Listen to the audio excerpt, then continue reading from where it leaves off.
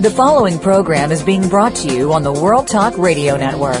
For more information about our network and to check out additional show hosts and topics of interest, please visit worldtalkradio.com. The World Talk Radio Network, where the world comes to talk. The views and ideas expressed on the following program are strictly those of the host or guests and do not necessarily reflect the views and ideas held by the World Talk Radio Network, its staff, and management.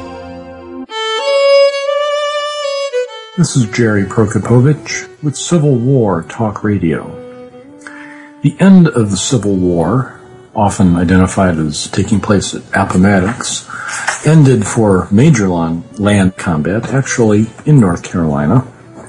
It's a phase of the war that for many Civil War enthusiasts seems like an afterthought, like the fourth quarter of Alabama pounding Notre Dame by 4 or 5 or 6 touchdowns. But for those who were there, it was as significant as any other moment at Shiloh or Antietam. We'll talk about the end of the war in central North Carolina today with Ernest Dollar, director of the City of Raleigh Museum, on Civil War Talk Radio.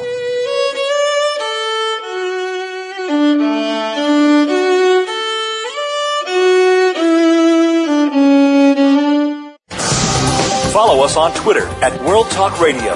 Get the lowdown on guests, new shows, and your favorites. That's World Talk Radio. Want to know what's going on behind the scenes with your favorite World Talk Radio Network host? How about what's new with our network? Make sure you check out the iRadio blog, a look at what's hot at World Talk Radio and beyond. Visit www.iradioblog.com today. Get the inside scoop on every channel on our network, including breaking news, featured guests, blog posts from our hosts, and much more. Make sure you sign up for our newsletter for even more inside action. Visit iradioblog.com today and stay connected.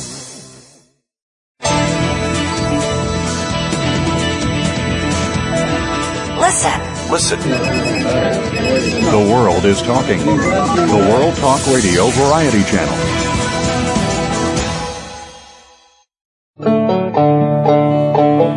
Welcome to Civil War Talk Radio.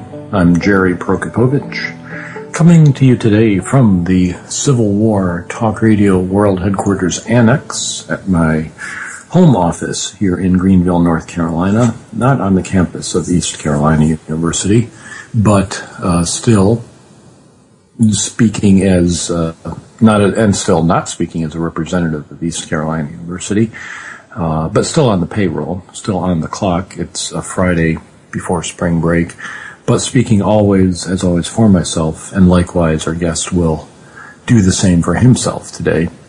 As we talk about the end of the war in North Carolina, it is springtime now, the beginning of March in 2013. It's a Friday afternoon, and people are leaving. The students, like rats fleeing the sinking ship, are leaving campus for spring break that begins at the end of classes today. And I'm accommodating other schedule needs and doing the show from home. I'll be back in the office later if you're looking for me. That's in case Dean White is listening. But for the afternoon, taking care of some business here.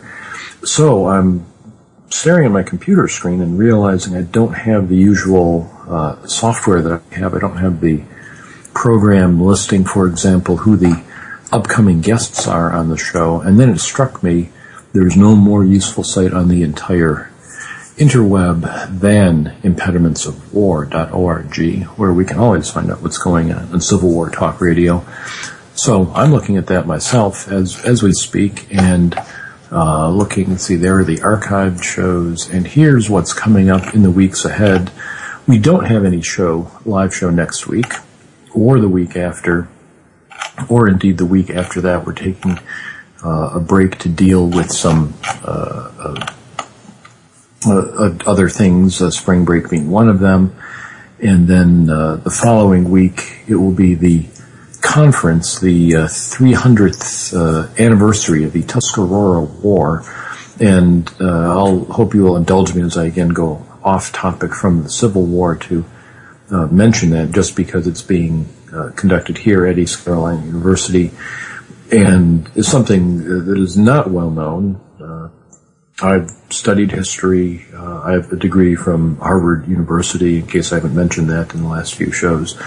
And yet, the Tuscarora War doesn't get a lot of press. 1713, and it took place in eastern North Carolina, not very far from where I'm sitting here in Greenville.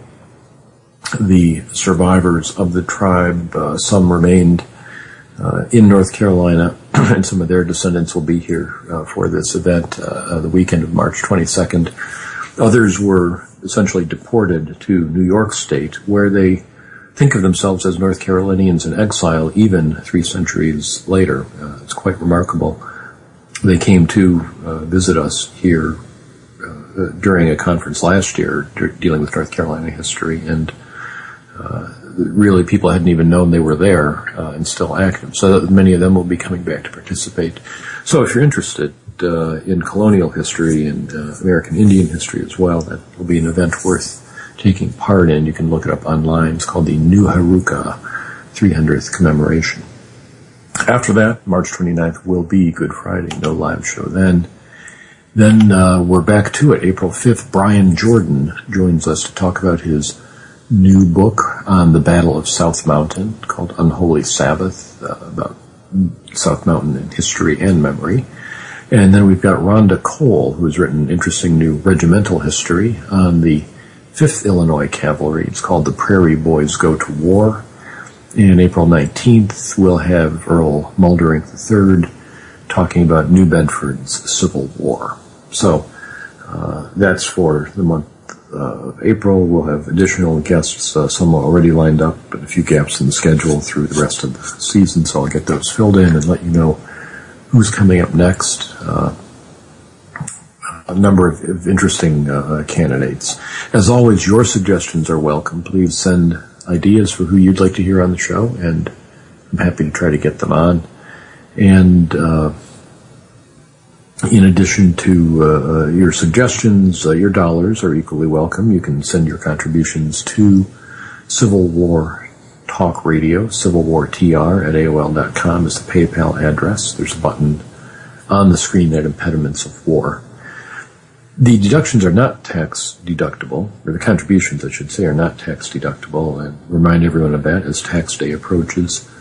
I was doing my taxes, and I was careful not to masquerade as a nonprofit, and declared your contributions appropriately so I can stay out of the big house for another year. But you can't deduct them either, so all you get for that is a copy of one of my books, if you're so inclined, or just the good feeling of having helped out this show produce new shows by buying books that I can read and talk about. And with that said, we've got our business taken care of. We'll turn now to our guest today. When I said your suggestions are welcome, not kidding.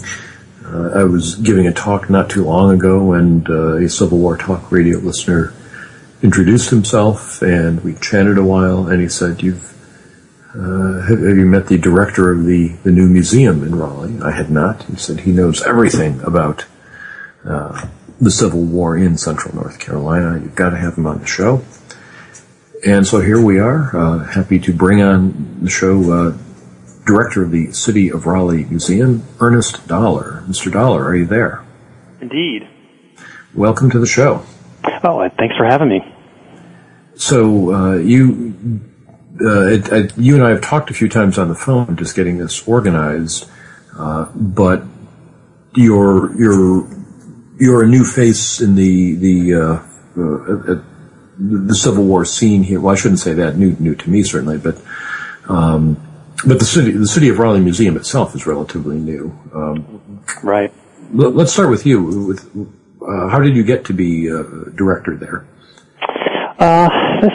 It's a wonderful story. The nonprofit Raleigh City Museum was established, I think, back in the early 1990s, and like most small museums, they kind of had been suffering monetarily over the past couple of years, and so they just recently, within the past year, went to the city and said, hey, we're getting ready to close our doors unless we get some help. so the city stepped in, took over operations of the city museum, and put out a call for all new staff and all new directors, and trying to look for a new plan forward for this museum. So I was sort of in the job market, and it's a wonderful opportunity, and slid over to Raleigh. Well, excellent. What did you do before working at the museum? I had an equally wonderful job. I was the executive director of the Preservation Society in Chapel Hill. So my office was an antebellum home right on Franklin Street across from UNC's campus. So did you always want to be a historian? Is this a long-time goal? I think so.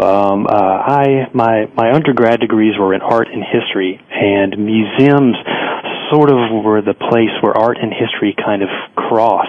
And it seems like a perfect job for somebody who loves art and history, and to actually get paid to do it is extra wonderful. So I've worked in historic sites and museums since I graduated from college.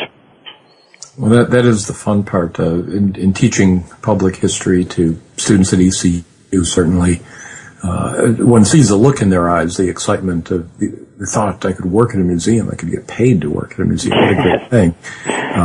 But it's pretty competitive, so congratulations on reaching the status that you have there.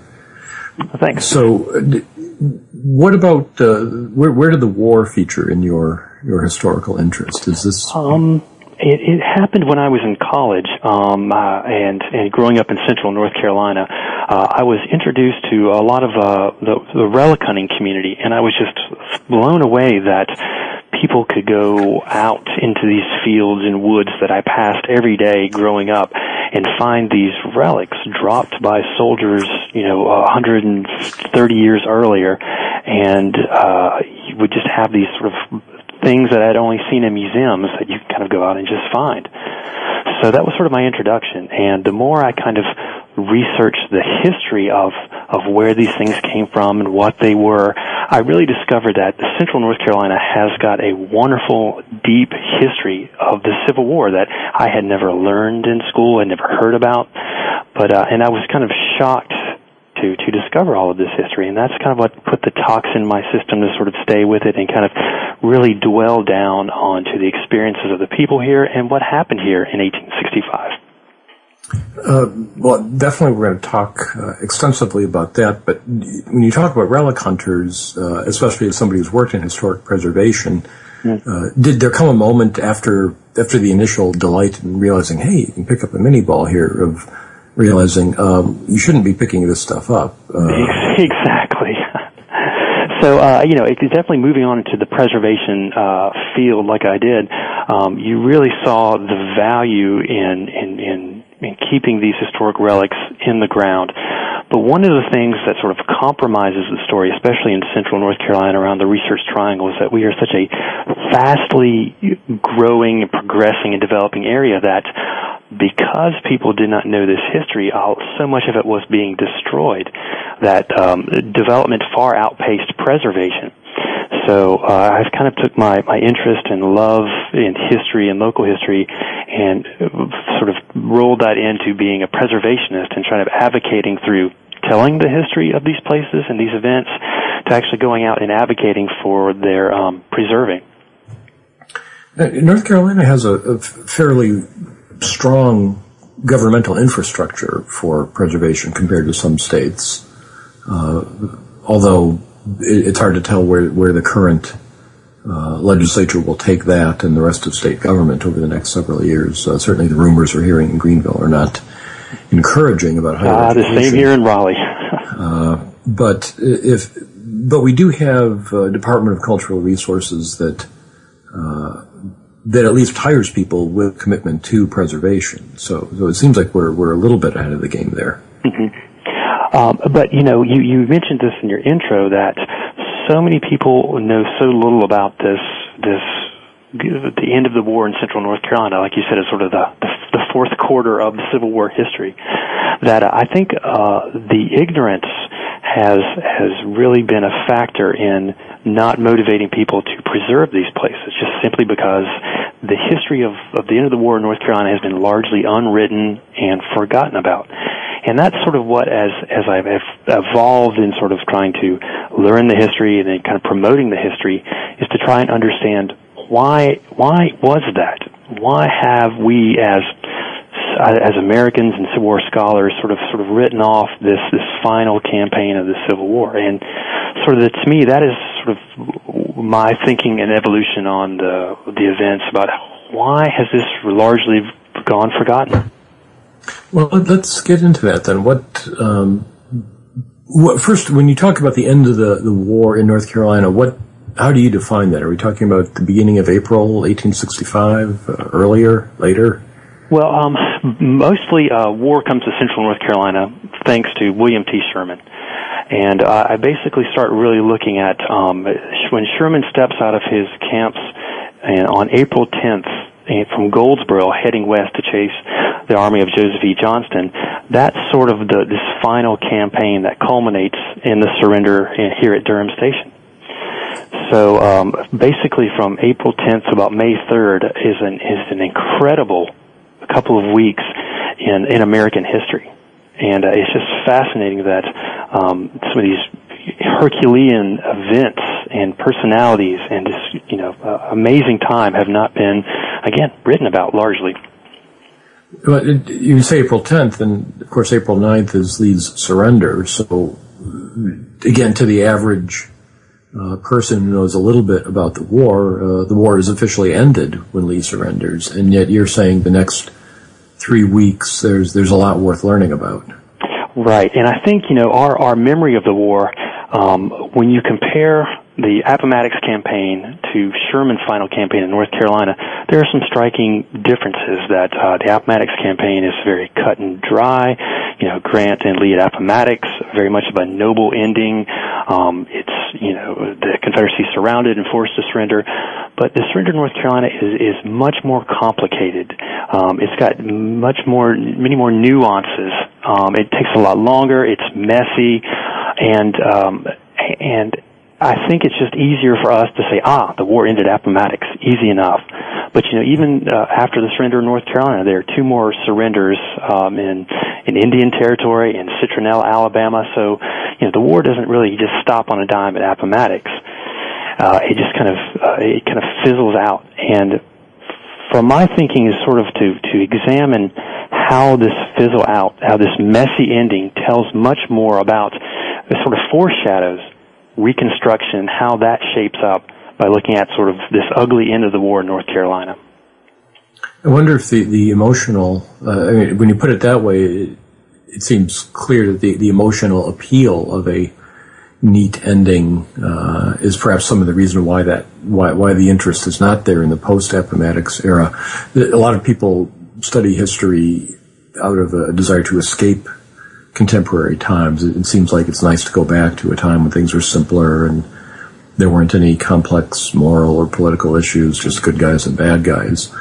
And of course, you and I know anybody who seriously reads history realizes things were just as complicated then as ever. But April 9th provides, as you say, that nice dramatic, clean ending. It puts a cap on it, and yet here we go. There's the bloodshed's not over. There's more to be resolved. And certainly, looking at the war in North Carolina, that the war could have turned out very differently depending on what happened in North Carolina. This was still the last major Confederate army operating in the field, and it is a interesting time where law and order is breaking down, anarchy is rampant. And it is just sort of it could have really evolved into that ugly guerrilla war if Jefferson Davis had his way, that, the war could have been carried on a lot longer. The terms at which, Johnston and Sherman had agreed upon, basically did what the Appomattox agreements did not do initially. So you really look at, certainly you could say the war ended at Appomattox, but looking at the surrender of North Carolina is where the peace began. And sort of really talked about, broached those subjects of how would Southerners be readmitted to the Union, under what terms, what would sort of the peace look like that Sherman had tried basically to end the war in North Carolina? And so I'm going to just interrupt for a second. We're going to take a short break because we've got some excellent questions to explore there. What might have happened otherwise, as opposed to what did happen. And we'll talk about both those topics, what did happen and what might have happened. Our guest today is Ernest Dollar. He's the executive director of the City of Raleigh Museum. I'm Jerry Prokopowicz, and this is Civil War Talk Radio.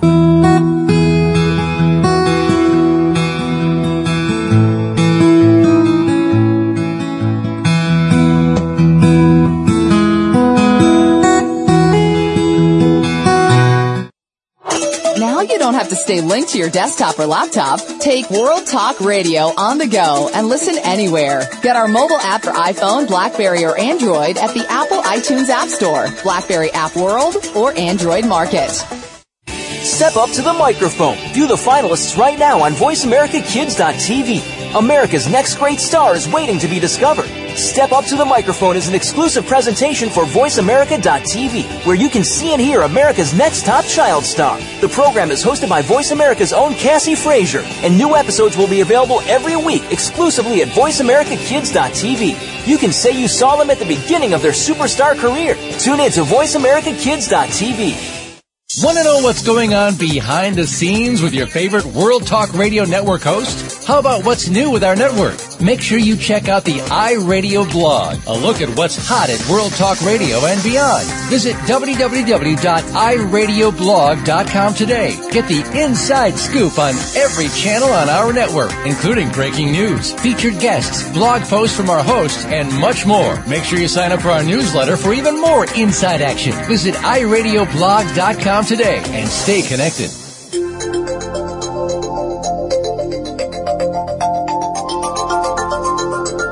The World Talk Radio Variety Channel, where the world comes to listen and talk.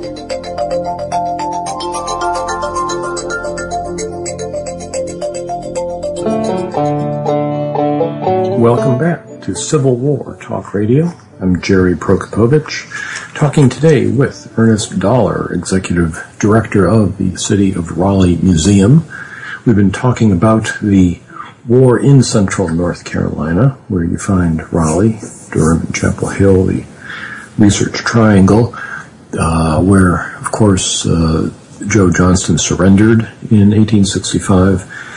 And we talked a little bit about, in our first segment, about why this aspect of the war doesn't get a whole lot of press, partly, in large part, certainly, because it's overshadowed by the surrender of the Army of Northern Virginia on April 9th, 1865. But had things gone differently over the next several weeks, we might be in a very different place. Not to say the Confederacy would have won the war, but things certainly could have been different. Ernest, do you go by Ernest or Ernie? What's appropriate for you? Either one works. Okay, but we'll don't want to. I ask it because I go by Jerry, and please call me that. If I hear Gerald, it is usually my mother who is talking to me, and so I have to pay strict attention at that point. Well, let's set the stage for what we're talking about here. April 10th, Lee has surrendered. Where is Sherman's army? Where is Johnston's army? How big are they? What are their prospects? What's the scene like? In April, both armies are sort of licking their wounds after Bentonville. Sherman had sort of marched through South Carolina, through lower North Carolina, and made his way to Goldsboro, which he sort of linked up with the coast and resupplied and augmented his army. Johnston is about 20 miles away in the town of Smithfield, his army, which he sort of is putting together a patchwork army from what's left of the Army of Tennessee, all of these sort of coastal artillery units which are converted into infantry. So it's truly a calico army. It's in Goldsboro that Sherman receives news that Grant has pushed Lee out of Petersburg and is heading west. Initially, Sherman was to be heading to Virginia to combine with Grant to sort of, again, make that dual attack on Lee. But since Lee is dislodged, Grant contacts Sherman and says, push for Johnston. That's your next target. So on April 10th, Johnston starts retreating west using the rail line across central North Carolina, and Sherman starts pursuing him. And the news of Lee from Petersburg is some of the best news that Sherman's army has had throughout the war, and they can really sense that this is the final campaign, that peace is at hand. On opposite, the Confederates are starting to hear these awful rumors about the news from Lee. So you really start to see Johnston's army break down as it moves across the Piedmont, and Sherman's is so invigorated that they push harder and harder. Now, one of the interesting things I think that we are talking about why this campaign has been forgotten is that if we look at what Sherman wanted to do when he stepped foot out of Atlanta the previous November, is that he specifically designed his campaign through Georgia and the Carolinas to be a psychological warfare campaign. There's wonderful quotes from Sherman. He tells you exactly what he wants to do. He says, "My aim then was to whip the rebels, to humble their pride, to follow them in their innermost recesses, and make them fear and dread us, because fear is the beginning of wisdom." So, marching through South Carolina is perhaps one of the most dirtiest chapters of the American Civil War, because this is really where the gloves have come off for the Union war effort, and many of these soldiers are so angry about the war that they really take it out on who they believe started the war. So as they start getting closer to peace, you find these Union diaries becoming quite guilt-ridden over what they had done through the Georgia and Carolinas. So as they move through central North Carolina, you see them start to de-evolve back into their civilian selves and start to have a little bit of guilt. Johnston's army kind of starts to see the handwriting on the wall, and they start sort of dissipating, start leaving the army, because they are unsure of their own fate. If this war does end, will they be executed as traitors, put in prison camps? And because the army's structure is breaking down, they become desperate for food and supplies. So the civilians in central North Carolina really start suffering at the hands of both armies. But really the kicker for this whole sort of a March time frame in central North Carolina is that Lee's army has been paroled, and they start streaming south, thousands of hungry soldiers, and they collide with Johnston's army, and they collide with Sherman's army. So it's almost a perfect storm in this post-Lincoln assassination world. So emotions are like roller coasters for everyone. Happy about winning, sad about Lincoln's death, happy about victory. So it's an emotional, hurricane in central North Carolina. And I think that's one of the main reasons that this experience left such a traumatic experience on soldiers and civilians alike that it was painful for people to remember. The idea of Lee's veterans returning is a fascinating one, and it conjures up to carry out our image from earlier, the fourth quarter of a lopsided football game. It's as if the fans are streaming on the field, but the game's there's two teams still playing, and yet here are these soldiers, former soldiers now, coming home. Obviously, that would have had a dramatic effect on whoever they encountered.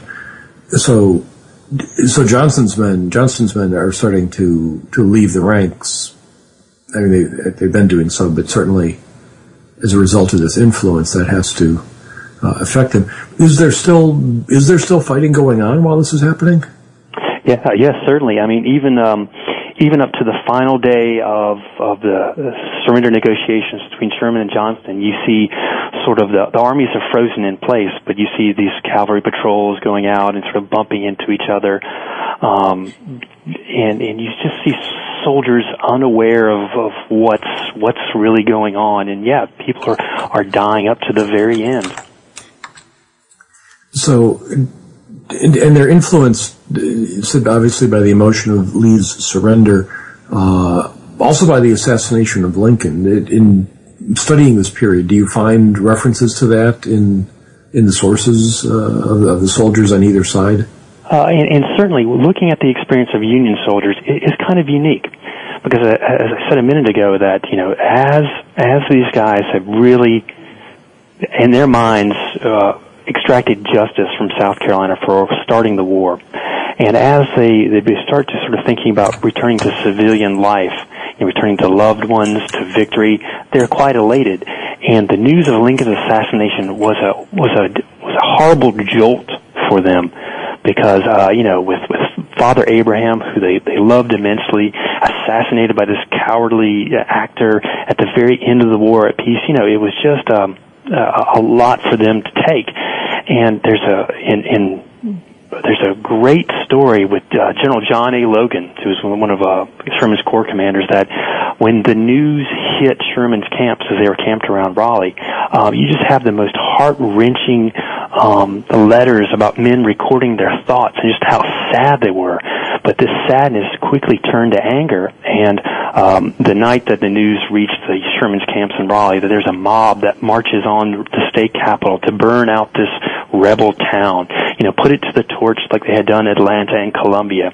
And it was Logan who sort of headed off this mob and threatened to use his artillery to fire on his own men if they did not, go back to camp and sort of calm down. So, that night, Raleigh really kind of balances on the head of a pin between destruction and salvation. So it's just an example of how these emotions are just pulsating, almost out of control at this time period in central North Carolina. You mentioned also in our first segment that the soldiers are fighting on, of course, because Johnston has not surrendered. But one reason Johnston doesn't surrender immediately is because his commander-in-chief doesn't want him to. Indeed, Lee actually goes against what Davis wanted. What did Davis want, and why do you think he gave the orders he did? What did he tell his armies to do? Well, Jefferson Davis is fleeing from Richmond, comes through Danville, goes to Goldsboro, and then meets Johnston. And Johnston basically says, spare my soldiers, spare the citizens of North Carolina. There's nothing left to do but surrender. So Davis approves this negotiation with Sherman. They meet on April 17th, and the next day the surrender terms are approved.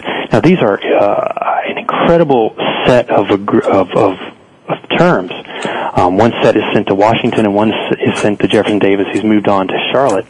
But once these terms are rejected by Washington, Davis sort of rejects them as well and orders Johnston to disband the infantry and tell them to rendezvous at a specific site, keep the cavalry together, and somehow we can again deliver victory to the South.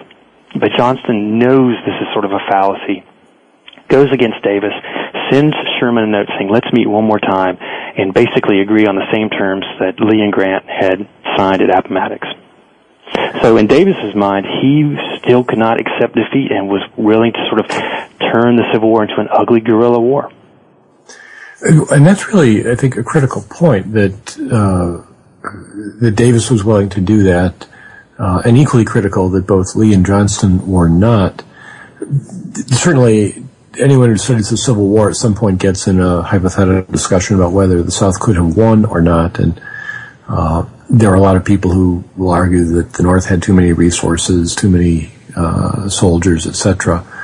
But you can look in American history at other examples, starting with our own revolution and up through the Vietnam War, where the side with the most resources wasn't the side that won the military struggle. What do you think if Johnston had told his men, let's do what the president says, take your muskets, disband, but keep fighting, go to your homes and fight from the swamps, fight from the hills, be a guerrilla soldier for the next 10 or 15 years, and eventually they'll get tired and leave us alone? Yeah. It's impossible to say, but I suspect that most soldiers were tired of fighting, most civilians were tired of fighting, but there were still a core of Johnston's army who still wanted to carry on and fight. But I think once they saw their world melting around them and their cause unattainable, that they basically threw in the towel. But to carry it forward, it's curious to look at in central North Carolina after the war is when you see a high concentration of Ku Klux Klan activity and racial violence. 1870 to 71, we've got sort of the Kirk Holden War, where the state militias are fighting Klansmen. So it's interesting to sort of say, did the surrender here in Central North Carolina play some part to set off a lot of this post-war violence? So, I mean, that could factor in to sort of look at if this guerrilla war scenario, what it would have looked like. Yeah, and that's one of the answers I've heard when people say, well, there could have been a guerrilla war. One answer is, well, there was a guerrilla war. Yeah. That you did see this kind of organized violence against the government continuing on for another 10, 15 years. But for the most part, but it was not organized in the sense that Lee and Johnston did not authorize it. Sure. That they were willing to go back. Do you know anything about how North Carolina's black population was responding to the end of the war? The WPA slave narratives are a wonderful set, and you can almost and this is a really source that of the few books that have been written on the end of the war in North Carolina, that a lot of them do not include these African American perspectives, and it's pretty fascinating that you can just sort of see freedmen sort of putting their agency into effect right away by telling where old Massa's silver has been hidden. A lot of them are leaving the plantations. Most of them are pretty frozen in place because they've been told by their masters to, the Yankees will kill you if they find you. They're unsure about Union soldiers. They're still sort of under Confederate areas. But as soon as, the Federal soldiers arrive, they are elated. You have these wonderful stories about, celebrating for weeks and days about emancipation. Huge exoduses of people moving around looking for lost loved ones. So, I mean, again, if you think the story of the Civil War in North Carolina is unwritten, the story of African Americans at the end of the war in this area is really not recorded. So you mentioned the slave narratives that are recorded, as you say, in the 1930s as one source, and there really aren't a lot of written sources of the slaves' experiences. What about the soldiers? Did they have time to keep diaries and write letters? The Confederate soldiers, at least, at the end of the war? Yeah, there's quite a number, and once you go through these, and most of the work I've been doing lately is trying to look at the emotional impact of people in this area, because this was an area that was clogged with refugees starting in 1862, had fled from the coast inland. 120,000 Union and Confederate soldiers slamming into central North Carolina. So all of these emotional episodes are sort of vibrating in a close, densely packed area. And most of these soldiers are so unsure about their fate. They are, so sad that through 4 years their sacrifices have been for naught. And it's a wonderful emotional to see how they contemplate their future and what the war meant. And, walking away from stacking their arms in Greensboro, you have these wonderful letters of these soldiers trying to figure out what they had just been through and what their future would look like. Well, let's take another short break, come back and talk more about the end of the war in central North Carolina, the surrender of Joe Johnston's army, and the aftermath. We're talking today with Ernest Dollar. He's Executive Director of the City of Raleigh Museum. I'm Jerry Prokopovich, and this is Civil War Talk Radio.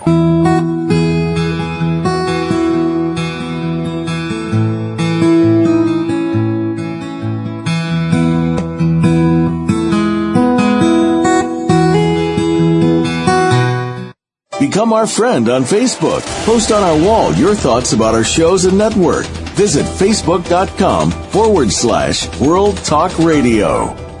Are you where you want to be in life? Are you experiencing the happiness that you're entitled to? How'd you like to improve your life and well-being? Take a weekly break to listen to Change Your Mind, Change Your Life with your hosts, Jim and Lynn Swearingen. You'll learn how hypnosis can truly help you rewrite the chapters of your life. You'll also learn to change perceptions of what hypnosis is and what it isn't. Be sure to listen every Wednesday at noon Pacific Time, 3 p.m. Eastern Time on the World Talk Radio Variety Channel. Can you think of anybody who does not want a better life and to be a better person? Think about that for a second. Almost everyone wants to be better, but how does one go about doing that? One thing that is making people better every week is tuning in to the Self-Improvement Show with Dr. Irene Conlon. All real change comes from within, but many of us don't know where to find the information or guidance we need to make the changes that bring about the improvement. Most of us don't know how to work within. Listen Thursdays at noon Pacific, 3 p.m. Eastern on World Talk Radio Variety.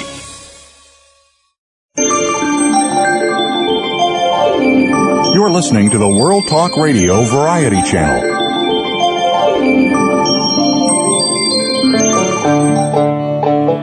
Welcome back to Civil War Talk Radio. I'm Jerry Prokopowicz. Our guest today is Ernest Dollar, Executive Director of the City of Raleigh Museum in Raleigh, North Carolina. And we've been talking about the end of the Civil War in central North Carolina, where Raleigh is located.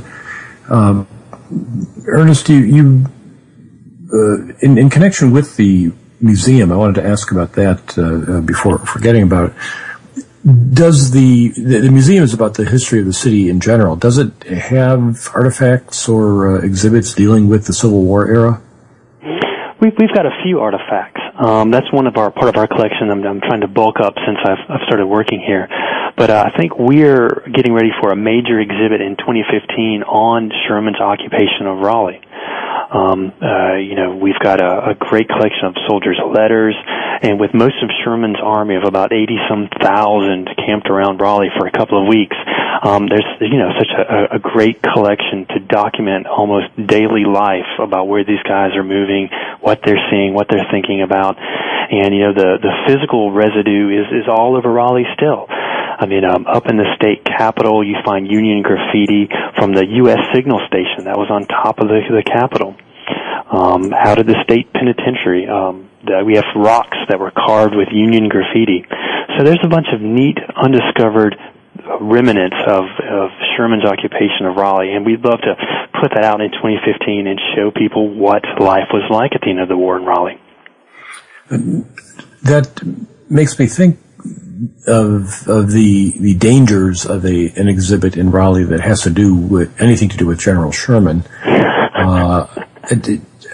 When I first came to East Carolina, the Professor John Tilley, who directs our public history program, described for me in some detail the attempt to put a monument to Union soldiers at the Bentonville battlefield. Mm-hmm. I think this was in the 1990s or late 80s, and he said there was a great deal of opposition. The proposed monument was a modest, I think, abstract piece of granite to acknowledge that there were actually Yankees at the battle. Mm-hmm. But it was portrayed in the popular media, letters to the editor, as Sherman on a horse with a flaming sword with a baby stuck on it, something like that. And there was a lot of opposition, and the monument was in fact not built at the time because there were still memories or passed down transferred memories of Sherman in North Carolina. So I do ask seriously, do you anticipate any negative pushback from an exhibit dealing with Sherman's time here? But don't you think, as a public historian, that's exactly what we love, is why something like that 150 years later resonates so loudly? And in that in itself kind of plays into the theme of the conversation about why have we forgotten this part of history. I mean, did Sherman make war so bad? And he talked about making war so terrible that generations would resist coming to it.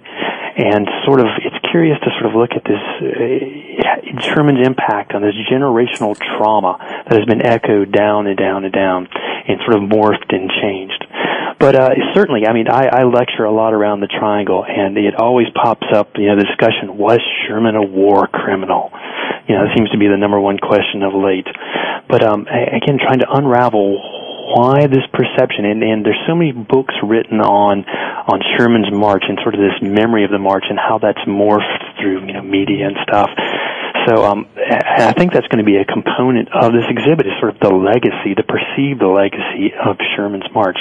But you and I both know Civil War buffs, and I certainly know someone's going to come out and say something about an exhibit on the federal occupation of Raleigh. But again, just kind of start that dialogue and find out why it is still such a touchy subject.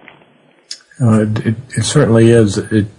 It's one of those things that is different from place to place, but a place where Sherman's army had actually been, like Central North Carolina, is really where you're going to encounter more of that than almost anywhere else. I'm sure it will be interesting. They say in Hollywood there's no such thing as bad publicity, but we used to say it at the museum I worked in. But you could qualify that. There are things you don't want being said about your museum. It can go wrong, but it can be a powerful tool, as you say, to highlight why the public still cares deeply about this. Mm-hmm. And in that sense, I'd say those of us who do Civil War history have the advantage over our colleagues who focus on the history of the early Industrial Revolution. You just cannot get people, to argue bitterly about the invention of the shoe pegging machine or something. But I think this sort of Sherman as a still controversial figure is fascinating. And if you look at the Civil War as a whole, I don't think I can find anything that sort of resonates so deeply to this day than Sherman's march through the South. No, I think that's absolutely right. You've written a piece on the Battle of Morrisville Station. I'm looking at a copy of here. And I wanted to get down in the weeds briefly with what went on at the end of the war in terms of this, because as I was reading this piece, it really reminds the reader of the fact that it's one thing to die a heroic death at Shiloh, at Gettysburg, at Murfreesboro, at a battle that people have heard of. But you're just as dead if you're killed in a really meaningless skirmish a week before the end of the war. Mm-hmm. And your family suffers just as much, and the wounds are just as painful. Talk about this particular skirmish. What happened at Morrisville Station, and why ought we to remember it? Morrisville is, again, as I mentioned earlier, is one of these small little towns that was popped up along the North Carolina Railroad early in the 1850s. The city had remained about the same size on up until the 1980s, until the Research Triangle really started going, and it's just sort of reemerged as sort of a bedroom community for the Research Triangle. Their knowledge of their Civil War past had been largely forgotten, and that's one of the places that I grew up near, that I've just sort of been working to sort of bring back this story and represent the memory not only to people who live there, but sort of central North Carolina. And right now we're finding that parts of this battlefield are up for sale. So we're trying to bring in those preservation folks and preserve parts of this battlefield. But Morrisville is kind of interesting because it is one of these little skirmishes that sort of drifted into the fog of time, but really straddles this sort of 1 foot still in the war and 1 foot in the peace. That is, as Johnston is sort of the master strategist on the retreat, is sort of using the rail line to move his men, that he's sort of leapfrogging supplies out of Raleigh and wounded, going down the track to sort of keep up with his army. But on the 13th of April, when Federal soldiers capture Raleigh, and Sherman has basically let his cavalry chief off the chain, Judson Kilpatrick, with orders, to push the rebels, and the only thing that stands between us and victory is the destruction of Johnston's army. So the Union cavalry is really amped up for a fight, and they push the Confederate rear guard pretty hard under Joseph Wheeler and Wade Hampton. So it is sort of a rolling series of battles from the state capitol down the railroad to this little railroad town. And it's quite a dramatic little battle because when the Confederates arrive, they find this long train that's trying to pull up the long slopes out of Morrisville, and it's got some badly needed supplies for Johnston's retreating army, but it's also got boxcars filled with wounded soldiers who kind of were taken out of all of Raleigh's hospital. These were all the wounded from Bentonville and Avisboro, and trying to move them west.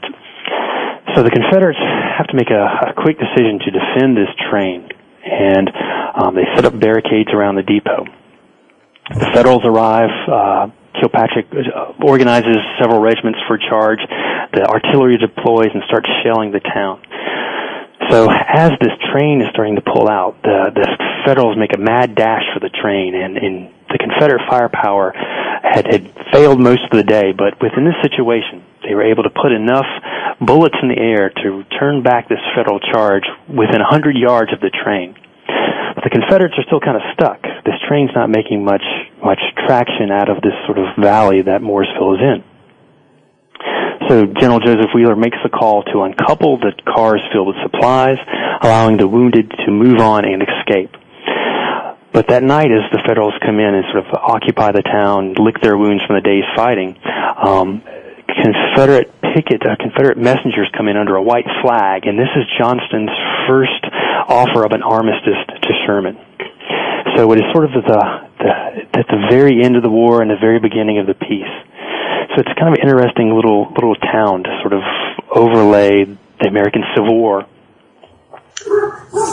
It's really a dramatic moment, as you say, with that train pulling out. As I was reading your account of it, I thought this was really a cinematic moment. The decision to give up the cars of supplies and lose these valuable things in order to get the wounded men out and make sure that they are safe.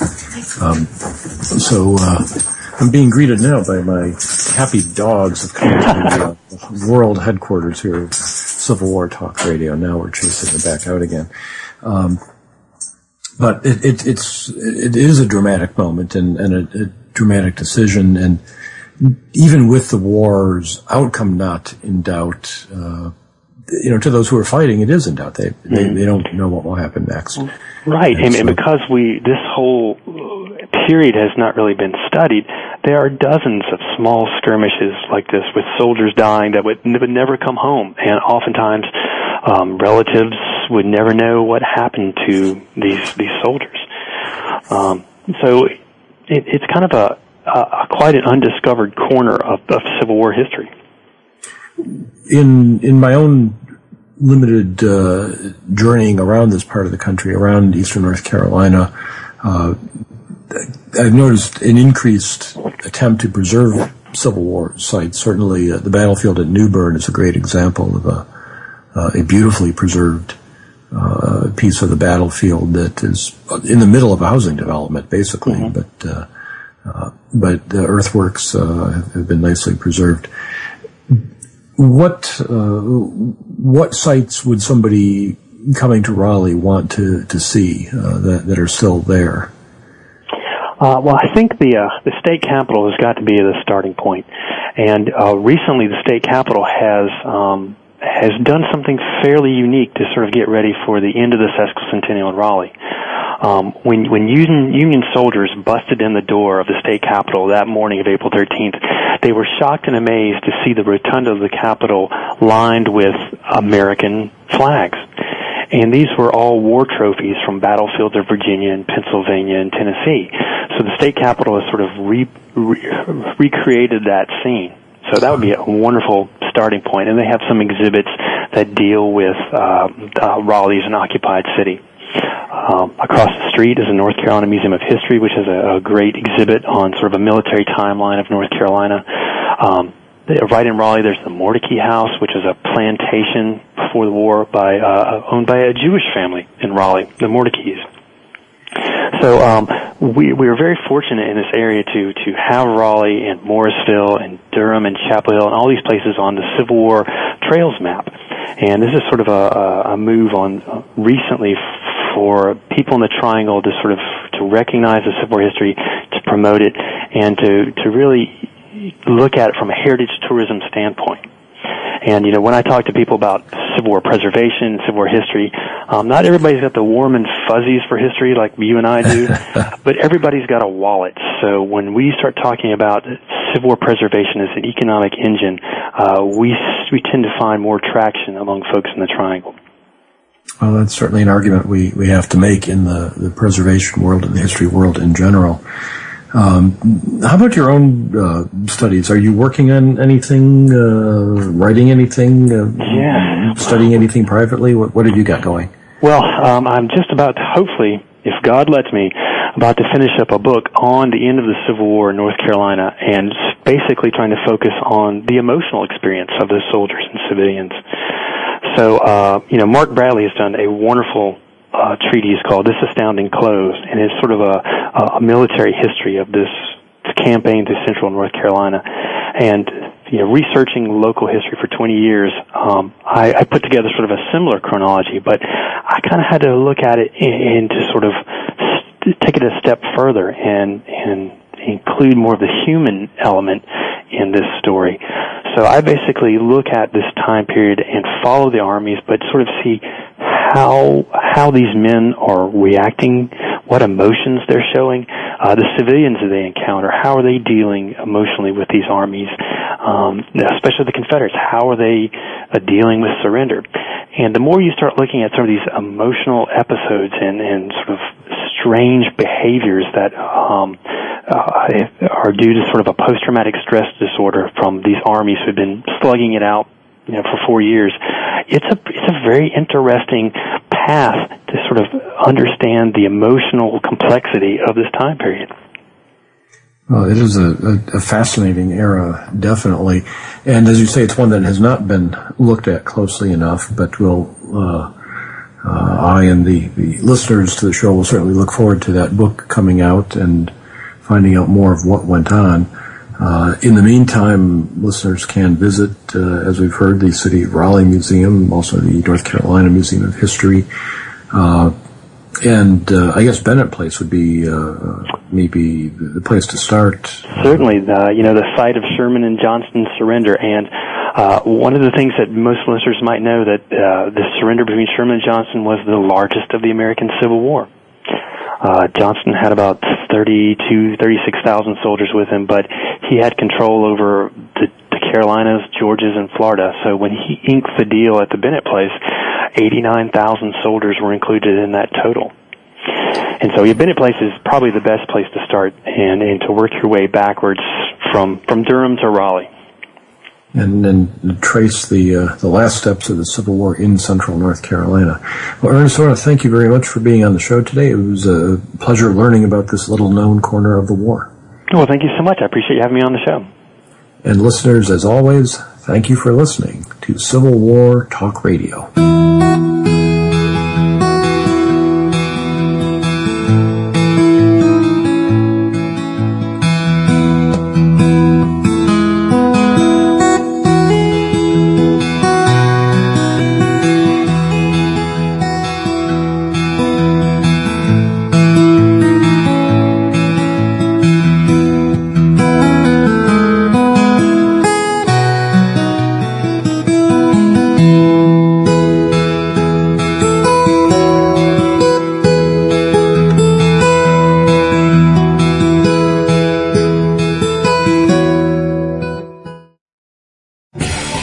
Thanks again for listening to the preceding program brought to you on the World Talk Radio Network. For more information about our network and to check out additional show hosts and topics of interest, please visit worldtalkradio.com. The World Talk Radio Network, where the world comes to talk. The views and ideas expressed on the preceding program are strictly those of the host or guests and do not necessarily reflect the views and ideas held by the World Talk Radio Network, its staff, and management.